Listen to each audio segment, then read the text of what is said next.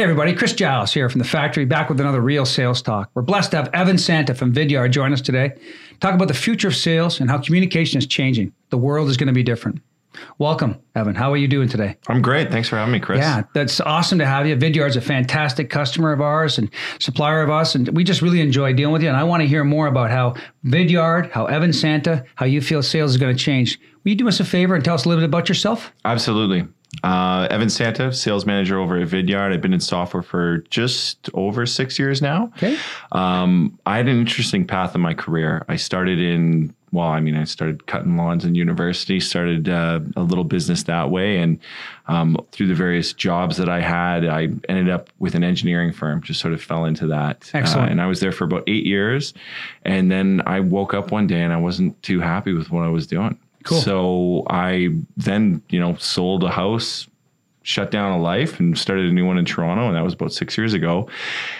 And when you have on your resume that you've been working with an engineering company for about 8 years, nobody in the big city of Toronto will let alone let you in the building for an interview. So from there, I started a consulting firm. This is during the e-commerce boom, right? When people are creating the most random objects out of their homes and garages and basements and trying to sell them online. Cool. And from there, I ultimately did some consulting with a few different companies, and that led me to a company called Touch Bistro, to which I built a business development firm at. That's right.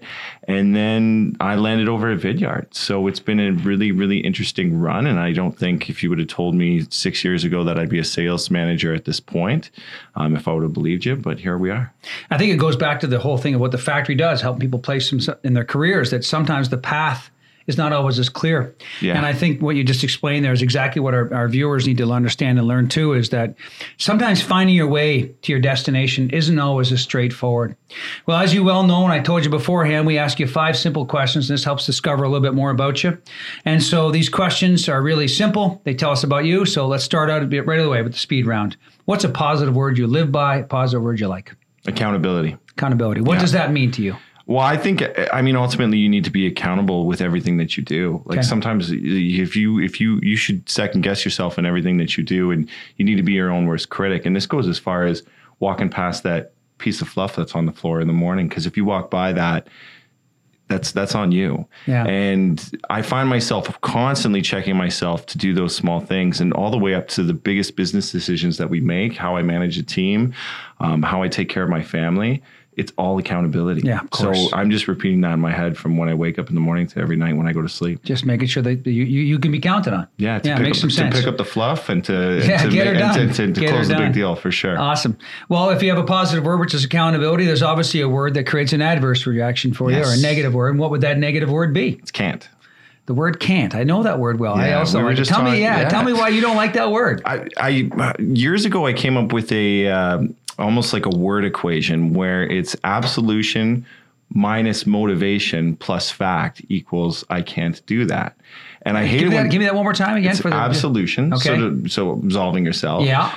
Minus motivation. Yeah, not doing it. Your lack of, having to try equals I can't do that. And it's a statement of I can't do that. One of the biggest problems with the statement I can't do that is you're absolving yourself of ever having to try. Right. So you're saying I can't do that. So Chris, don't hold it against me that I'm not willing to try. I think, I follow the exact same philosophy just to play on it. And I think it's a word that people use because of a lack of knowledge, lack of understanding, maybe a lack of clarity on what's going to happen. So therefore there's fear. And, I always say, I just don't understand. I was never allowed to use the word in my house. It was against the rules. And we said it out there, I'll say it again. Can't includes the word can. So why don't we just start with can, leave the apostrophe and the T off, and we're good to go. Well, that's fantastic. Accountability sounds like we're going to get it done. Can't says you can count on me. Yep. And what about a hero in your world? Somebody that's helped you to get to, what is Evan Santa made of, and how did this person help? Who's that hero? There's lots, but it would definitely be my father. Oh, I love it. Yeah. What's his name? Orville Santa. Orville Santa. I like him. Don't search that on Google though. No. But he's my dad came. You hear the story all the time of coming from immigrant parents who are doing everything they can to support their family. Right. But when my dad's just an entrepreneur till death. He's taught me so much, and I feel privileged to have been his son, to have been in the same household while he was building multiple businesses in order to support our family and provide the lifestyle that we did. And I learned so much from him. And I think I even learned how, like, I take different ways that he raised me. And, I think there's a point in no matter who raised you, you walk away from the individual who raised you. And sometimes you go to a room and punch a pillow, you know what I mean? And you get very angry with that individual, but it's years later when you realize that those lessons that they teach you are invaluable. Yeah. And they're what make you a better person. They're what make you more accountable to those around you. And a lot of in the way that he raised me as his son is I bring that to the office every day, and I instill a lot of those values, those ethics, that work ethic, that drive, that accountability to all the people that I'm accountable for. What were the businesses your father did? Were they in the technology field or something completely different? My dad was in marketing, but my dad was also in politics in Thunder Bay, Ontario. So again, as well. not a path you followed specifically from your father, but all the lessons he put together has allowed you to get to where you're going to today. Absolutely. He was the one who pushed me to create a landscaping business. He was my primary investor. Nice. As well. Wonderful. Yeah, absolutely. But no, I think, whatever vertical you end up in business, there's the fundamentals of business are all the same. Right. It doesn't matter what you're doing. You could be in healthcare, you could be in finance, you could be in software. You still got to get up every morning. And if you're going to be successful doing that, there's a strong set of fundamentals that will allow you to do that. And it doesn't matter which vertical. I think the mothers and fathers of the world deserve a lot more credit. Absolutely. I am one. I know you are as well. So yeah, it's an important job. Well, I guess a dream that you have, something that's a dream in Evan Santa's mind that you'd like to express out there, maybe that's going to end up coming true. What is it? Oh, Chris, I live my life like 12 months in advance. Like I'm looking 12 months in 12-month increments all the time. Goal setting, folks. Yeah. So my wife and I are moving into our house next Thursday, Friday. I'm living amongst boxes right now. Perfect. So that was, ultimately that was a big dream when I moved down to Toronto 6 years ago and reinvented my career. I mean, the paycheck that I was getting was very, very, very entry level. So to be able to do what I did in the last 6 years was a massive dream of mine. But with that, it came with so many different challenges along the way. And so I think one of the biggest ones was for us to be able to, in the last 3 years, I got married, had a baby, moving into our family home as of next Friday.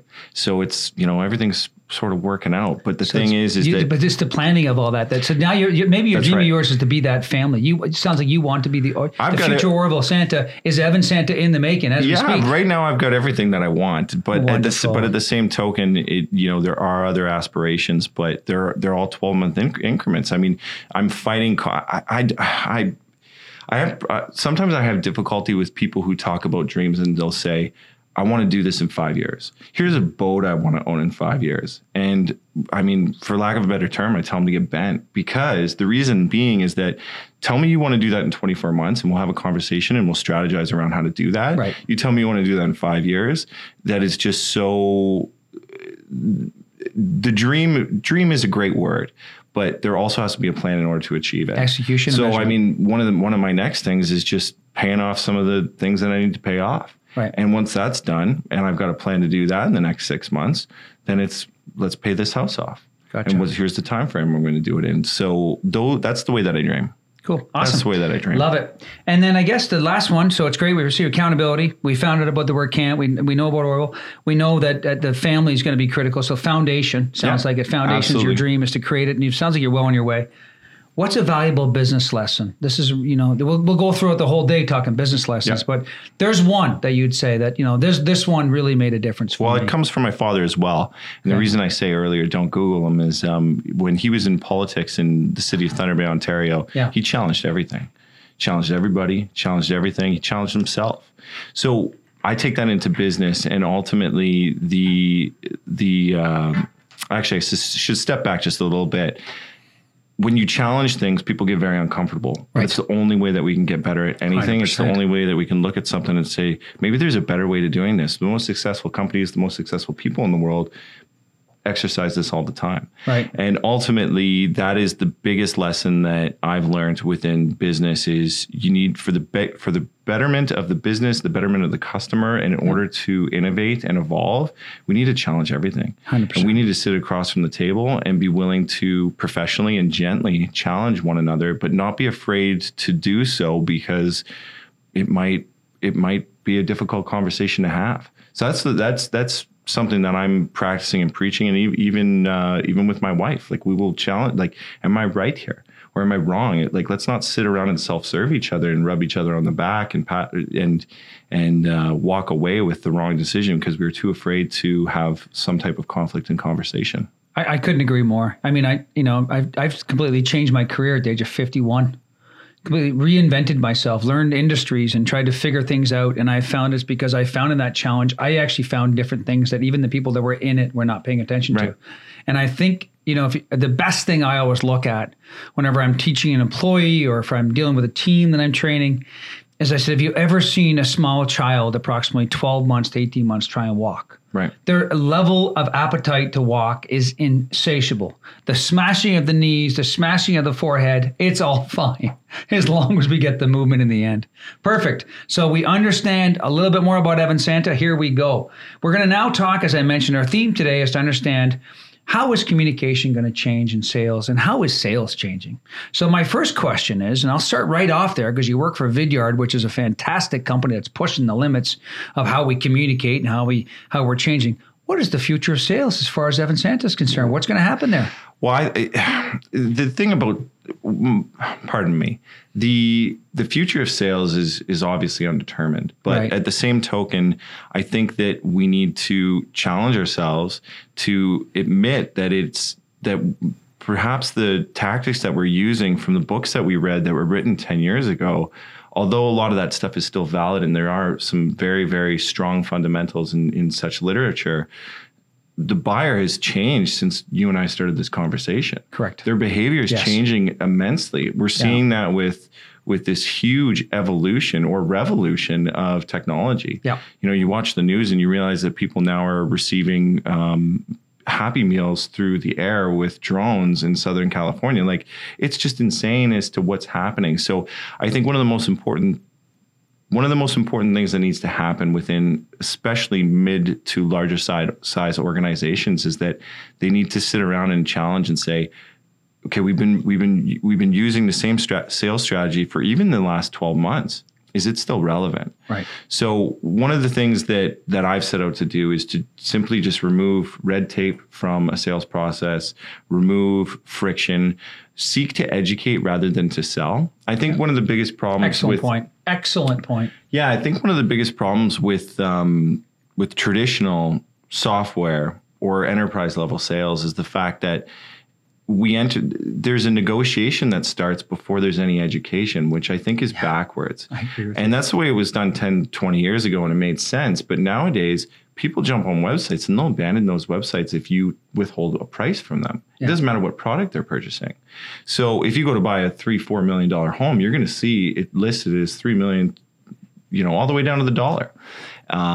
So why are we withholding that on a $20,000 deal or a $100,000 deal? And furthermore, not only withholding information can be difficult or hurt the trust before it's even has an opportunity to flourish.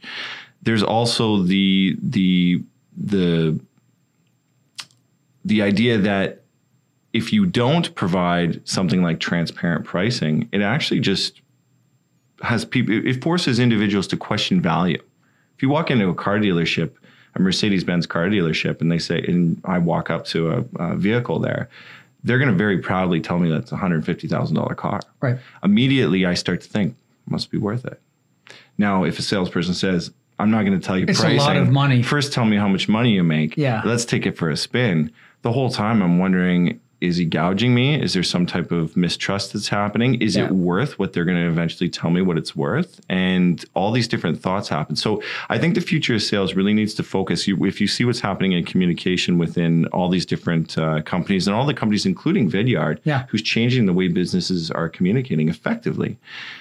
People are gravitating towards this new level of trust that has been missing for the last 20 years. And I think that we need to ensure that we're selling with an, I guess the word would be an increased level of humanity, trust, and a style of education rather than just. I almost feel the words empathy. Like Absolutely, you want to act with, absolutely. you want to be righteous and you want to be empathetic. You know, it's funny as a purchaser myself and a seller of products, I believe in what you're saying. I don't know if I need the full transparency in every situation because I can appreciate sometimes too much information can be a little bit of a challenge. So there's an argument, I think you would agree with me, that there's an argument sometimes to helping to educate the customer rather than having them educate themselves. And I think there's some danger in today's society where, you know, I know is, I mean, if you look at all the smartest people in the world, I always find the smartest of the grandmothers and the grandfathers. And, you know, they're still trying to figure out how to work an iPad that, you know, they might be 80 years old. My mom is example. And I think to myself, what am I doing today that's too stagnant? And so I agree with you. The future of sales goes back to one word you said earlier, which is educating them. Yeah. And I think if you take an effort to understand who your customer is, because there should be lots of information out there to understand your customers, then when you arrive, you should already know that you should be able to create a return on that investment for them. And then it becomes your responsibility to fight through a little bit of their objections, to help educate them. And I always say that, but I always say, and I'm sure you operate the same, is rather than worrying about the price or what this is going to cost you, whether you're going to like it, why don't we just talk for right now? Right. Because when you do pay, I want to make sure you get the value you deserve. But if we don't talk correctly about this and we start putting up contentious arguments all the way through it, I think we're in danger. And I think that's what I feel the future of sales is being more respectful to people. Well, what's really interesting about it is that since drawing out this playbook and then trying to see if ultimately there was some findings of truth to it. Yeah. Obviously, I put it into action. I had a great opportunity at Vidyard and still have to put this into action and see how people respond to it. And it was almost unbelievable as to the response of a lot of our customers and a lot of our potential customers in first the guard they would have up when they would come to a sales call ultimately with us. I know, it's crazy. And some of them would be shocked. They go, well, I understand you're not going to tell me what this costs until the next 3 calls. I'm like, no, I'll tell you right now. Yeah. And all of a sudden the guard drops and they go, oh, well, thank you. Thank you very much. And sometimes by the end of a process, whether or not, or a sales process, sales cycle, we'd have potential customers, sometimes even when they don't buy, thanking us, just saying, this has just been a great experience. And I think you owe it to them. I think you agree with me, right? One of the biggest things that I have my team, one of the biggest talk tracks that I have my team utilizing is, Chris, if you sit down with me for 30 minutes, I'm going to get you all the information you need to make an educated decision as to whether or not it makes sense to add this to your process. Now, the best thing about that is the fact that in 30 minutes, you're either going to know you need to add this to your process, or you're going to know that you don't need to add this to your process. And then it allows you to get that time back to go find what it is you do need. Maybe you found some other things. So you spend some time on reinventing yourself. I couldn't agree more. That's right, because your employees are desperately waiting for you to find the solution that's going to take your company to the next level. So I'm going to give that time back to you. I'm going to be so valuable to you in the next 30 minutes. And if you decide not to purchase, that's great. Isn't it great we found that in 30 minutes, not 4 calls and 3 weeks down the road? Or for that matter, you don't know and you always wonder. And that's I think I think it's important as salespeople, as I use your word again, if you don't mind, educators, that, you know, I always say when I'm training salespeople, you build your sale based on a base of knowledge, which is your knowledge of the customer and your knowledge of the product. The reason you have that knowledge is, of course, you're supposed to be the teacher, the leader in the room. It's supposed to lead everybody to the promised land, which is, Mr. Customer, you buy Vidyard and then this happens and you'll receive greater results in your activities. Or for that matter, you buy this Mercedes-Benz, or for that matter. And the idea being is when they make that decision, there's that trepidation, that fear has been withdrawn, not in that one moment when they sign the check, but throughout that process. Yeah. So in terms of communication goes, with the future communication, I think it goes back to maybe how we talked about it. You know, it is Vidyard that is really one of those game changers in the world right there. What is Vidyard? What do you think Vidyard's done to help improve the process of communication directly? I think just championing it. Just bringing humanity back to it. I mean, I spent so much time building business development teams. Right. So how do we, as a software company, get in touch with Chris Giles at the factory? I've Call myself. Anyways. Yeah, there you go. I've got your number. But I mean, ultimately, we spent so long trying to understand. Like, see, this is where the whole thing gets interesting. Okay, Yeah. is that you get guys like me and these leaders in the industry who are trying to figure out how to drive the best business development team in the industry. Right. Now, I'm motivated in order to purchase a home, accelerate my career, take care of my family, etc. So I want that team to be the best possible team going. Yep. Now you've got individuals on LinkedIn who are providing a lot of information, which is great. That, like, there's nothing better than information. But at the same token, everybody's now sharing the same strategies. Right. Right. Because everybody are grabbing onto all these influencers, and they're saying, okay, well, now we're going to use that talk track. We're going to use this line. We're going to write our emails that way. And what's happened is that the Chris Gileses of the world are getting smashed and absolutely inundated with all the same, ultimately, Same sales process. Emails utilizing the exact same playbook. Yeah. Chris Giles, please read my email. And at the end of this, do you want to have a 30-minute call? I'm going to give you a free demo. That's what you're going to get in terms of value out of this. So what Vidyard's really doing is just bringing a little bit of humanity back to this process. Love it. And one of the biggest problems I believe in all sales is when you're making your prospects feel as though they're just simply a transaction. Yeah. And that's what's happening. So, I mean, obviously we can all remember, and I'm sure the majority of the people watching this and listening will remember the ultimately the rise and the power that marketing automation created and how powerful it is still in the market. Yes. And it used to work really, really well because you were able to email tens of thousands of people one message and ultimately generate leads and generate conversations from it. The problem is now is you can easily identify, even if you, I'm in the business and I can easily identify when I actually get an email from somebody who maybe actually knows who I am versus, oh, here's the Monday morning news bulletin from XYZ company. And the thing is those emails, we're spending tens, if not hundreds of thousands of dollars for people to delete those emails. So what Vidyard is doing is if I can show you immediately when you open that email, if you open it, that's the catch, right? Got to. But if you open the email, I have a feeling on that. I believe you should open almost every email you receive. I think so too.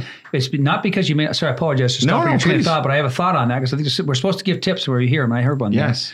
Is I believe you can learn something from either the product, the way they sell, the person. You never know who you're going to meet. Couldn't agree more. I do not believe there's anything that's a waste of time other than the fact that, okay, next time that guy sends it, that will be a waste of time to read it again. Yes. But the one thing that we have to be careful with, and this is a very interesting conversation, but the one thing we have to be careful with is that, and pay attention the next time that you open an email. And you might be the anomaly, but the majority of people, when email first came out, people would open their email and start to read the copy. Yeah. Okay. It was the same as getting a letter to your house. Yeah. You open it up and you start to read. What people do now is they open up the email, and rather than starting to read the copy and the message that is included, they instead immediately try to understand the intent of the email. And once that intent... Critical message here, people. He's right. This is a critical message, yeah. And once that intent is understood by the recipient, they're either going to read or delete. But they decide prior to reading. So that's where, I mean, ultimately Vidyard, I mean, when we're embedding a video into an email, whether it's personalized or not, what it does is it's creating a pattern interrupt in that individual's day. Yeah. So, but at the same token, this is how communication is evolving. And Vidyard, I mean, Vidyard's success, and we're helping so many different companies and so many different industries break through the noise of traditional email by doing this. But at the same token, how powerful will it be when absolutely everybody's using it? There was a VP of sales who said, you've got 12 months where this tool is extremely effective, and then that might change. Now, we are working... They're saying that about your tool? Yeah, there was. Well, what the same can be said for the written language, or about the telephone, for sure. I mean, for sure. And if you don't nail this written language bit, one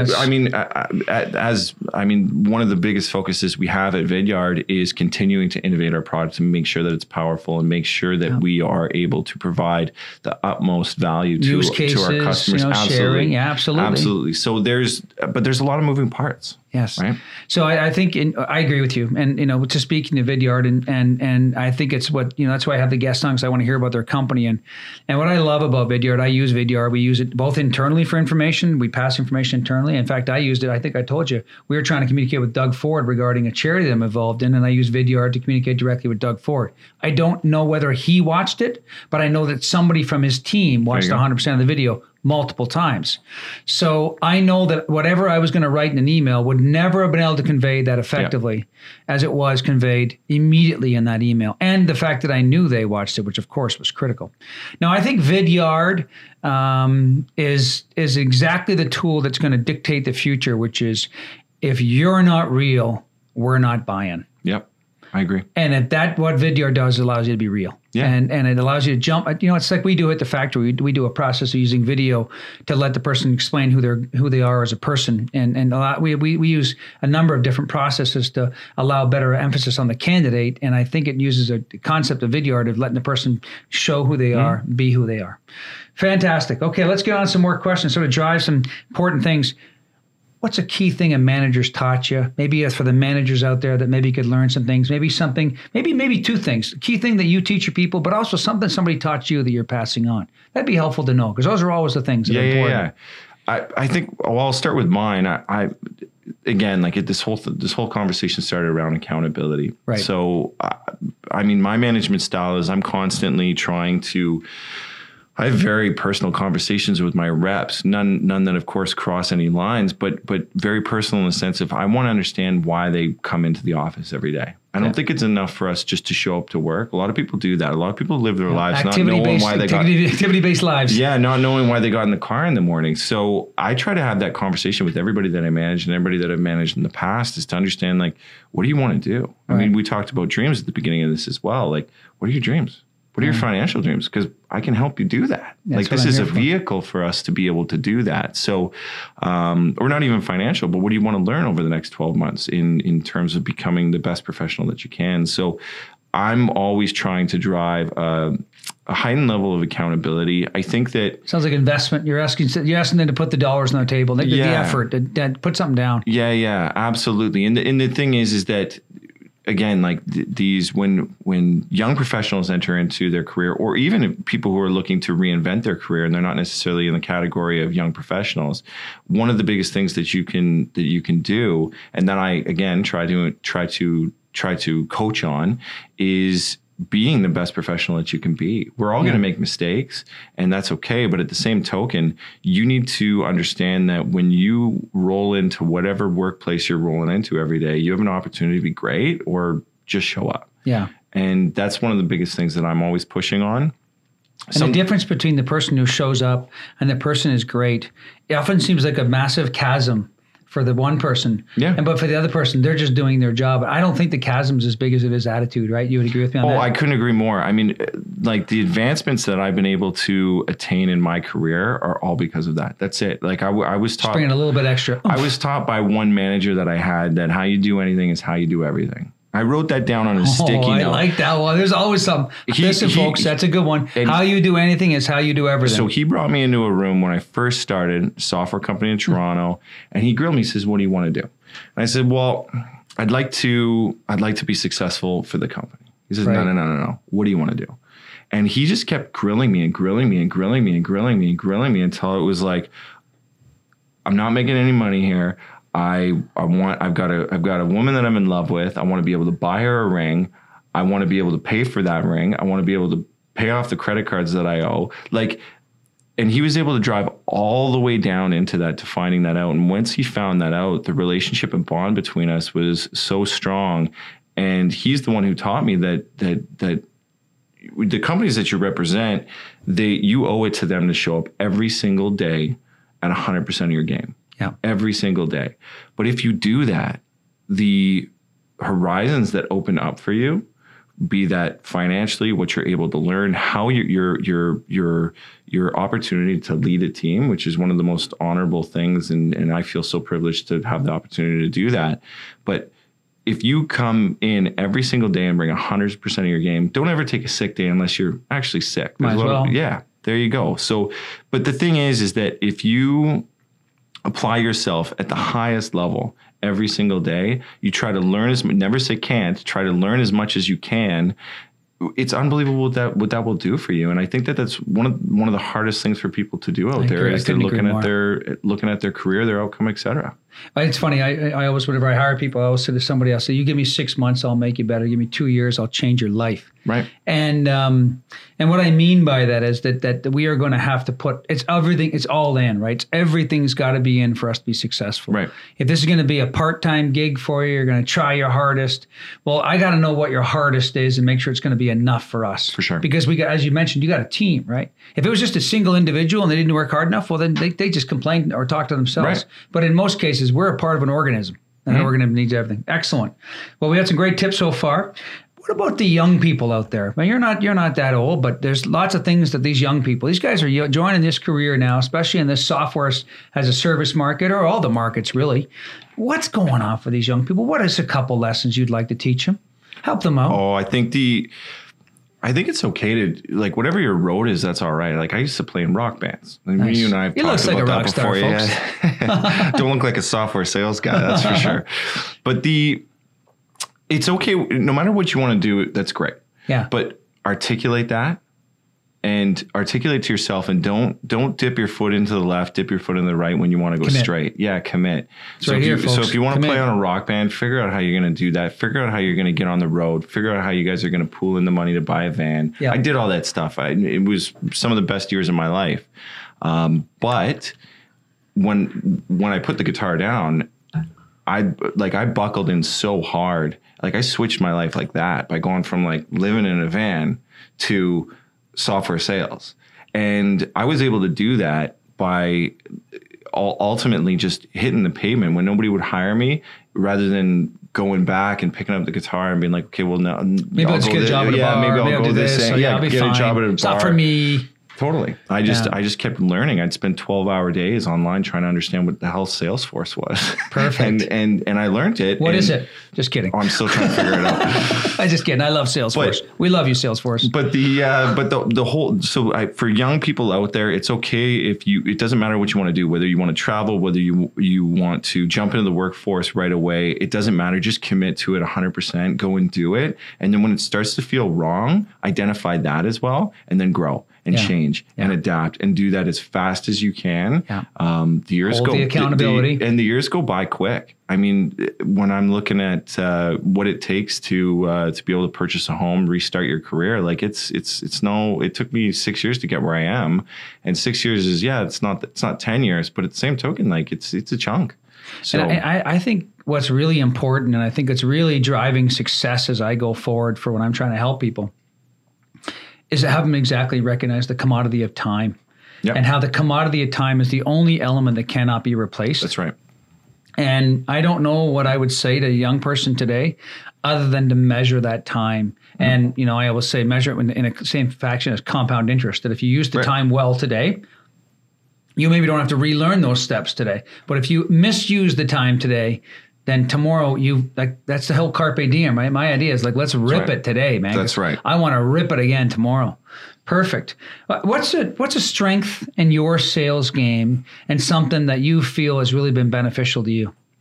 Well, I set out, and it's not in any negative fashion, but I set out to ultimately challenge and if not break the traditional sales method of B2B sales. Okay. As a business development manager, I was spending so much time ultimately creating opportunities for sales teams. And I did this over a number of companies. And what I noticed was there was a lot of contention. And we've spoken about this throughout this conversation.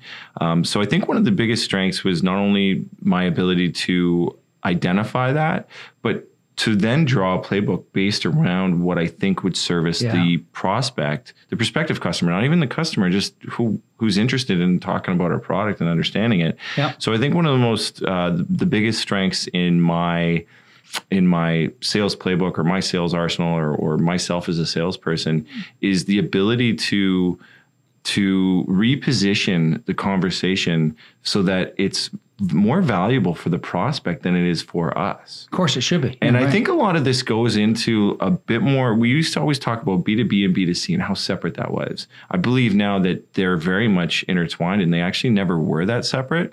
So it's much more of a B2C type of selling in a traditional manner, of the sense that if you walk into my storefront and start asking me questions, well, I don't immediately ask you what your budget is. No. I'm going to start answering them. Yes. So that's one of the most powerful things that I'm doing right now in sales, is trying to reposition that conversation so that it serves the prospect a little bit more than it serves ourselves. Excellent. And what's interesting with that, Chris, is the reason that that's powerful, because a lot of people might be listening and say, or even you sitting here wanting to challenge me on it, is that... No, I believe in 100%. Well, but a lot of people might say, well, but then why is that a strength within your sales process?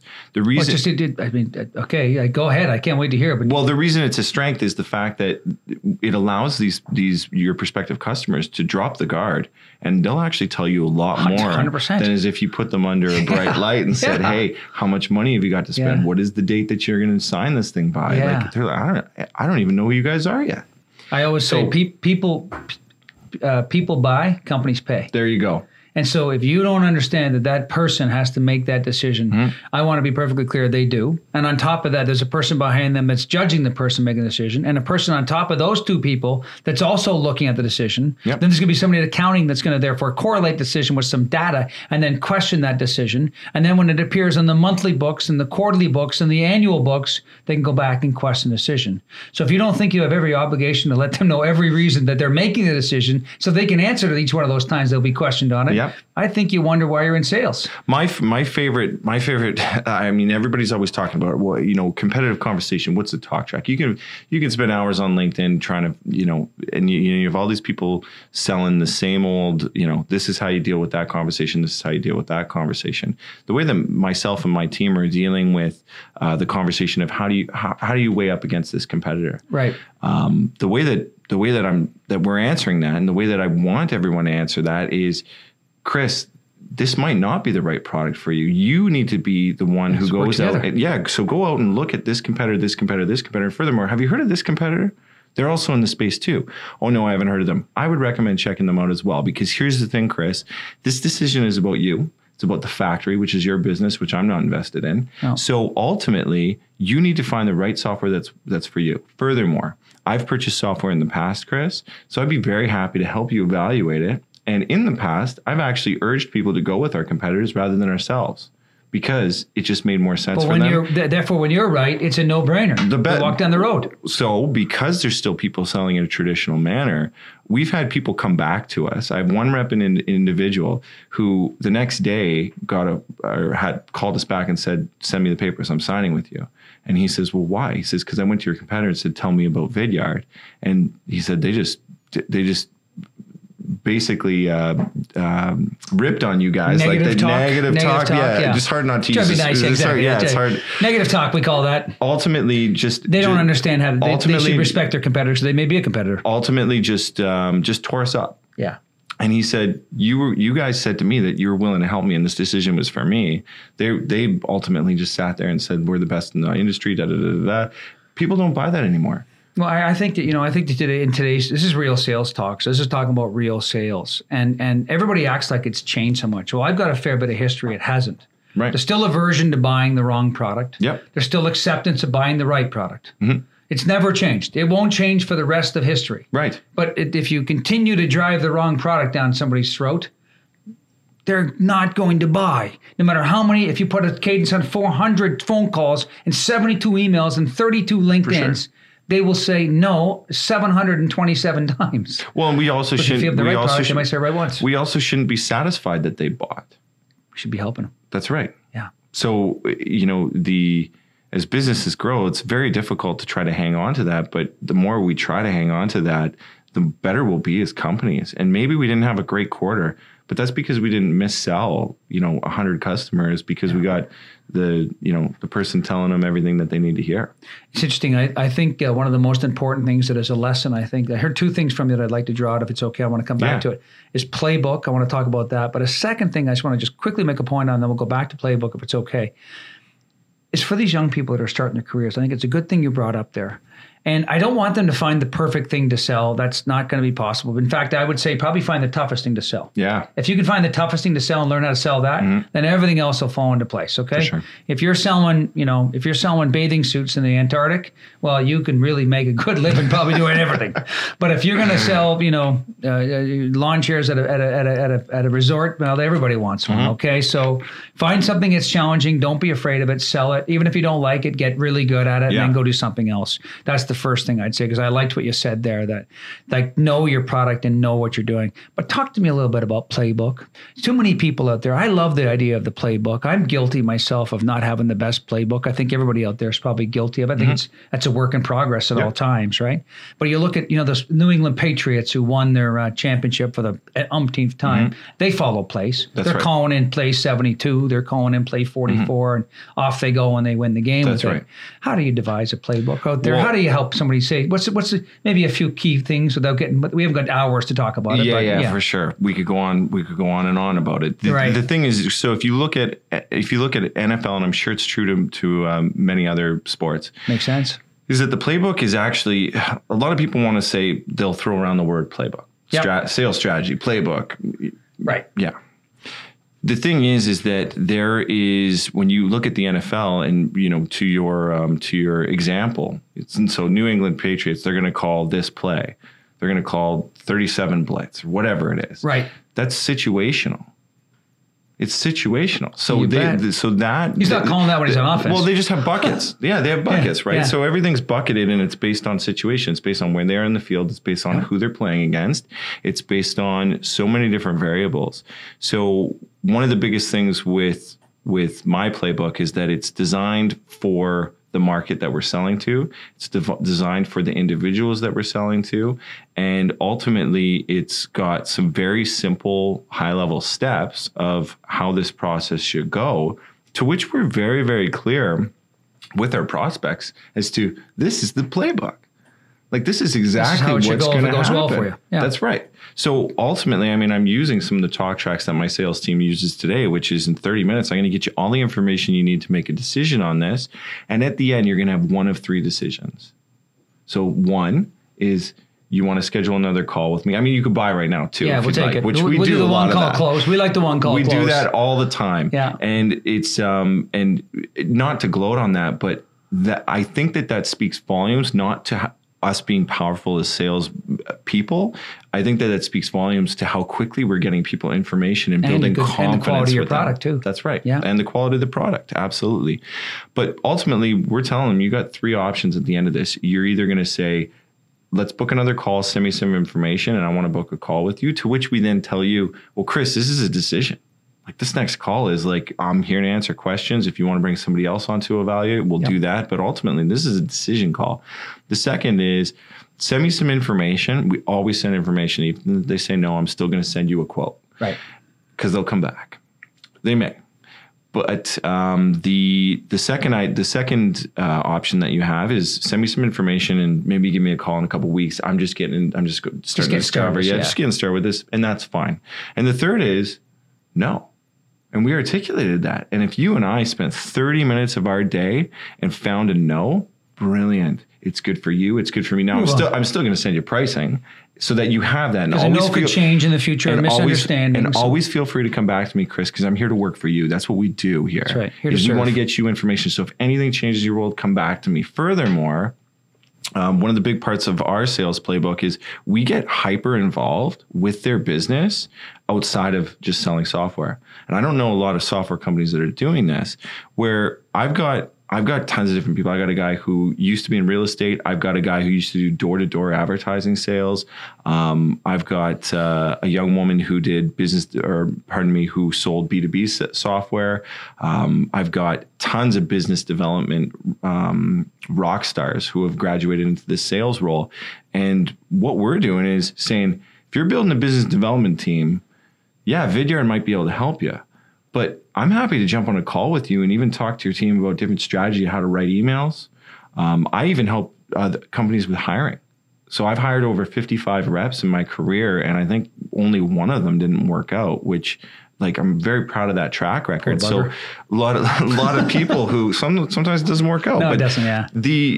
I'll talk to individuals who are building a business development team who are, a 34-person company, and I'll then jump on calls with them to actually give them ultimately some free consulting. Right. The reason that that's powerful in our playbook is that they then just continue to think about us. They continue to think of us as a resource, and our product only tends to make sense in this space. Yeah. So they eventually have that relationship with you, and it's all relationship building. It's going back to that old idea of how do we help each other? And you do so much of that, Chris. I actually like the people. I want to help them. Man. How can I help you? And not only that, a lot of times and then I'll turn it back over to you, but a lot of times in this software sales world, we talked about time. Sometimes people say, well, I don't have time for that. That person's never going to buy that sort of thing. That is totally the wrong attitude. Yeah. If that is the attitude of your company, you're in trouble. And the reason being is that if I could take 30 minutes to talk to somebody who might not even buy,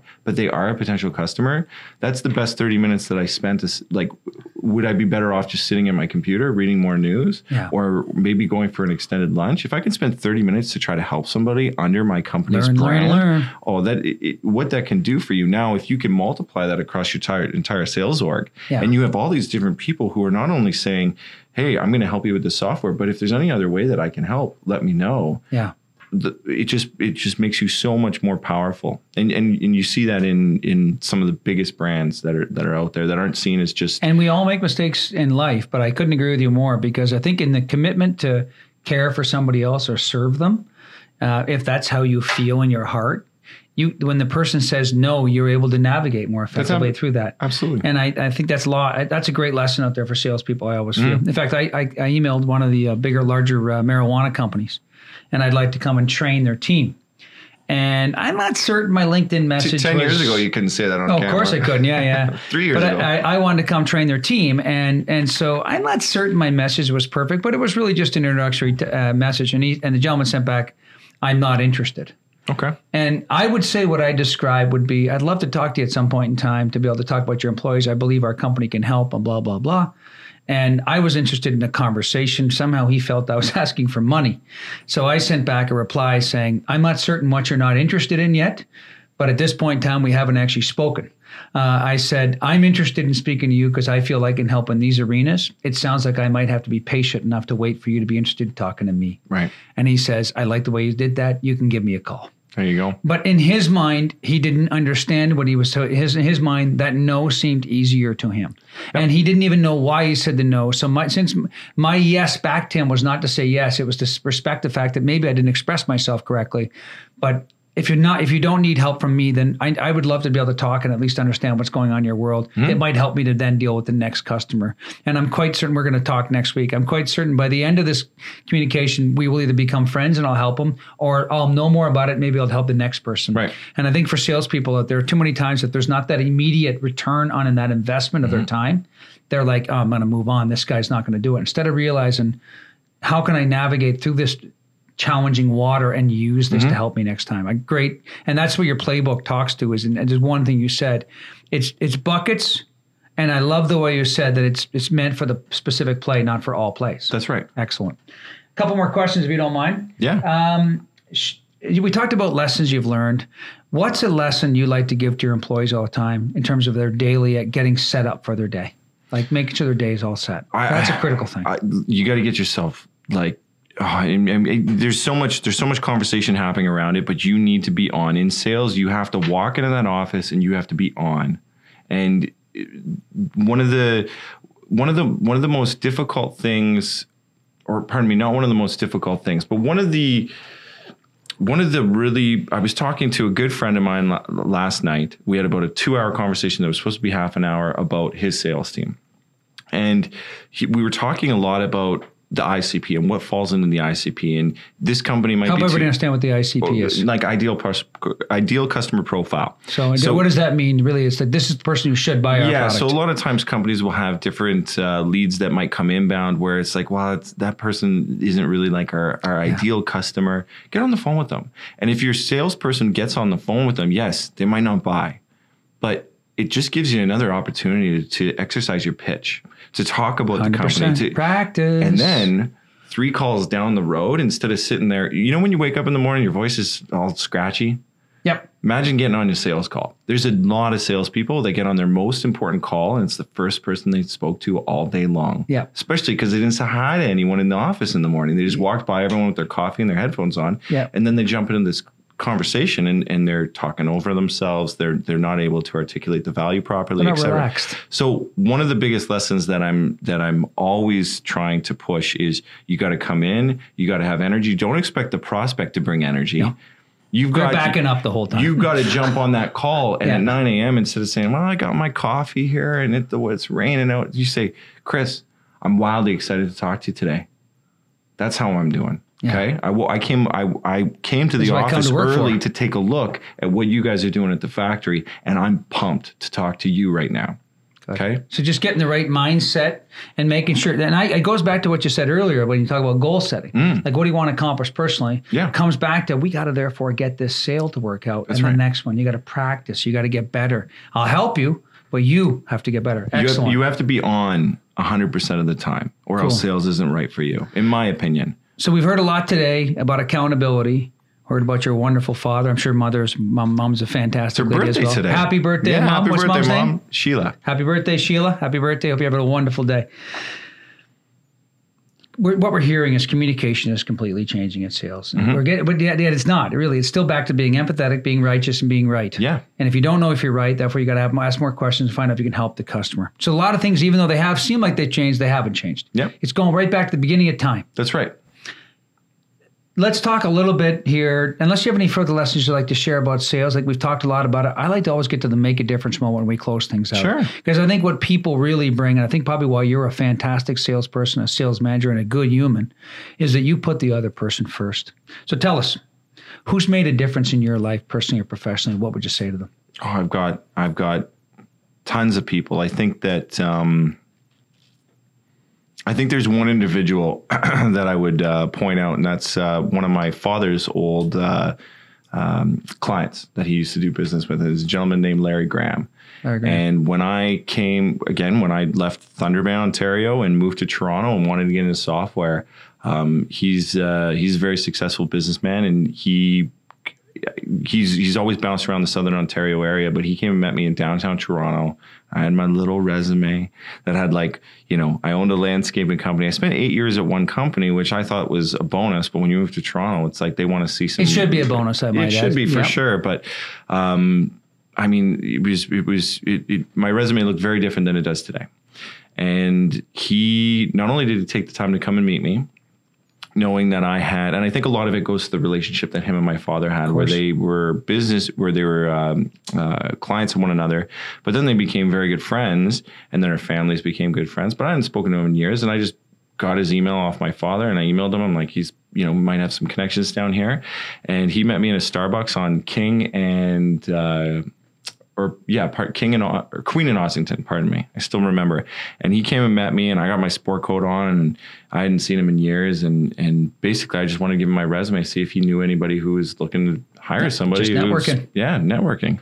And he passed around my resume, got a few calls going with a few different companies that, I didn't understand their business or what they did. And I took the time to try to, but, that meant a lot to me. That in his busy day with his 3 kids and his wife and his business that he's running, to come and meet me downtown Toronto and drive an hour and a half to come have coffee with me and talk to me about my resume and how I should try to kickstart my career. He was the only one that the only resource that I had in Toronto to be able to lean on. What was his name again? Larry Graham. Larry Graham, you're a good man. You're showing the way for this good man here. He's going to show the way for somebody else, I bet, right? Absolutely. And then you know, our relationship started to become a friendship, and he invited me and my now wife, who was my girlfriend at the time, to their place for Christmas, because both our families aren't in Toronto. And he was just always a good resource, good sounding board for me. And again, like, it's just, you know, it speaks. Sometimes you do something small for somebody when they ask for a little bit of help, and I wasn't begging him. I just said, "Hey, like, maybe conversation, and just mentorship." And that still stuck with me. So that's awesome. I love him.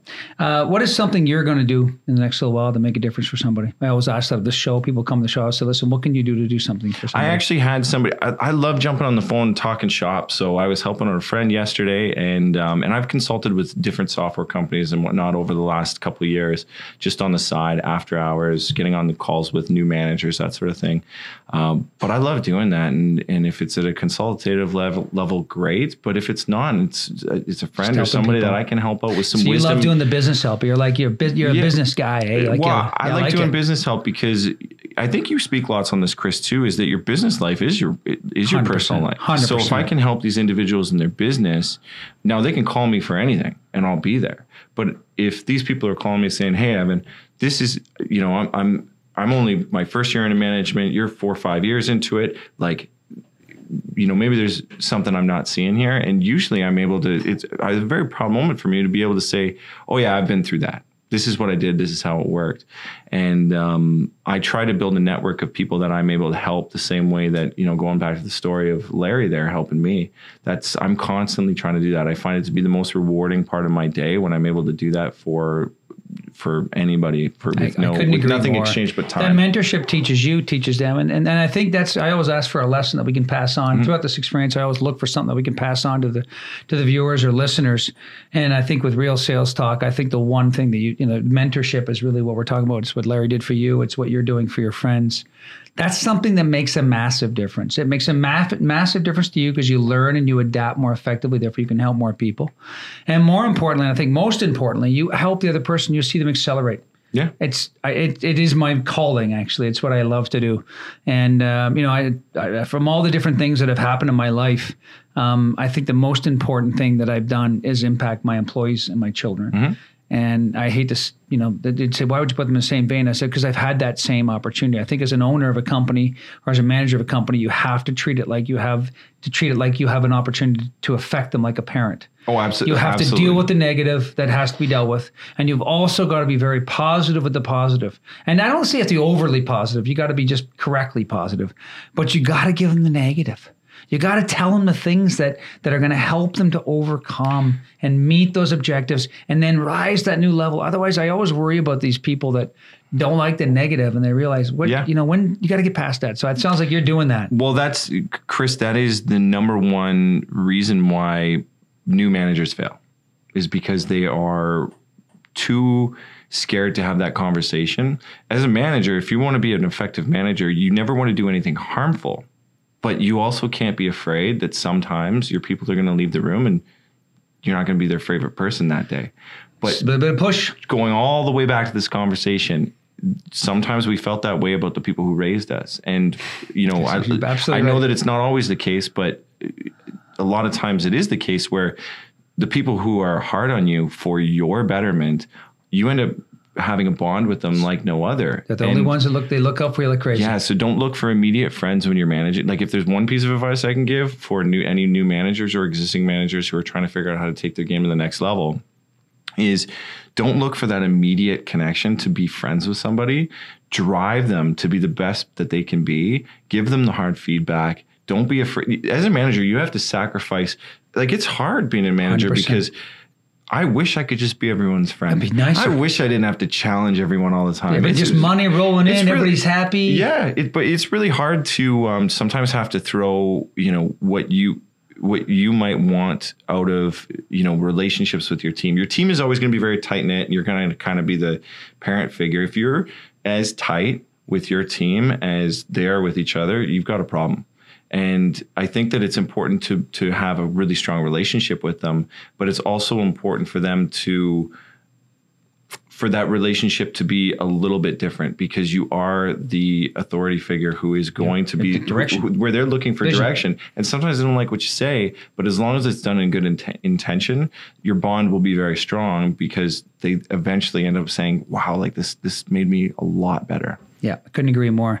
Well, we've come to the end of almost our full hour here. Do you have any further comments you'd like to espouse out to our group out there in sales? What would you say to them? Go after it. This is a good business. Get in sales. Get after it. That's how I feel. Just get hyper focused. Learn as much as you can. I went from not understanding what Salesforce was, and you say in the interview, you know what Salesforce is? Oh yeah, for sure. And when you get that job, instead of like, don't go to other people trying to understand this information. Like the computer in front of you holds all the information on Earth. That black box is pretty smart. Invest in time. Go figure it out. Don't ask a stupid question. One of the biggest things that bothers me is if I ask you a question, how do you spell this? Or you know, what's you know, any question out there.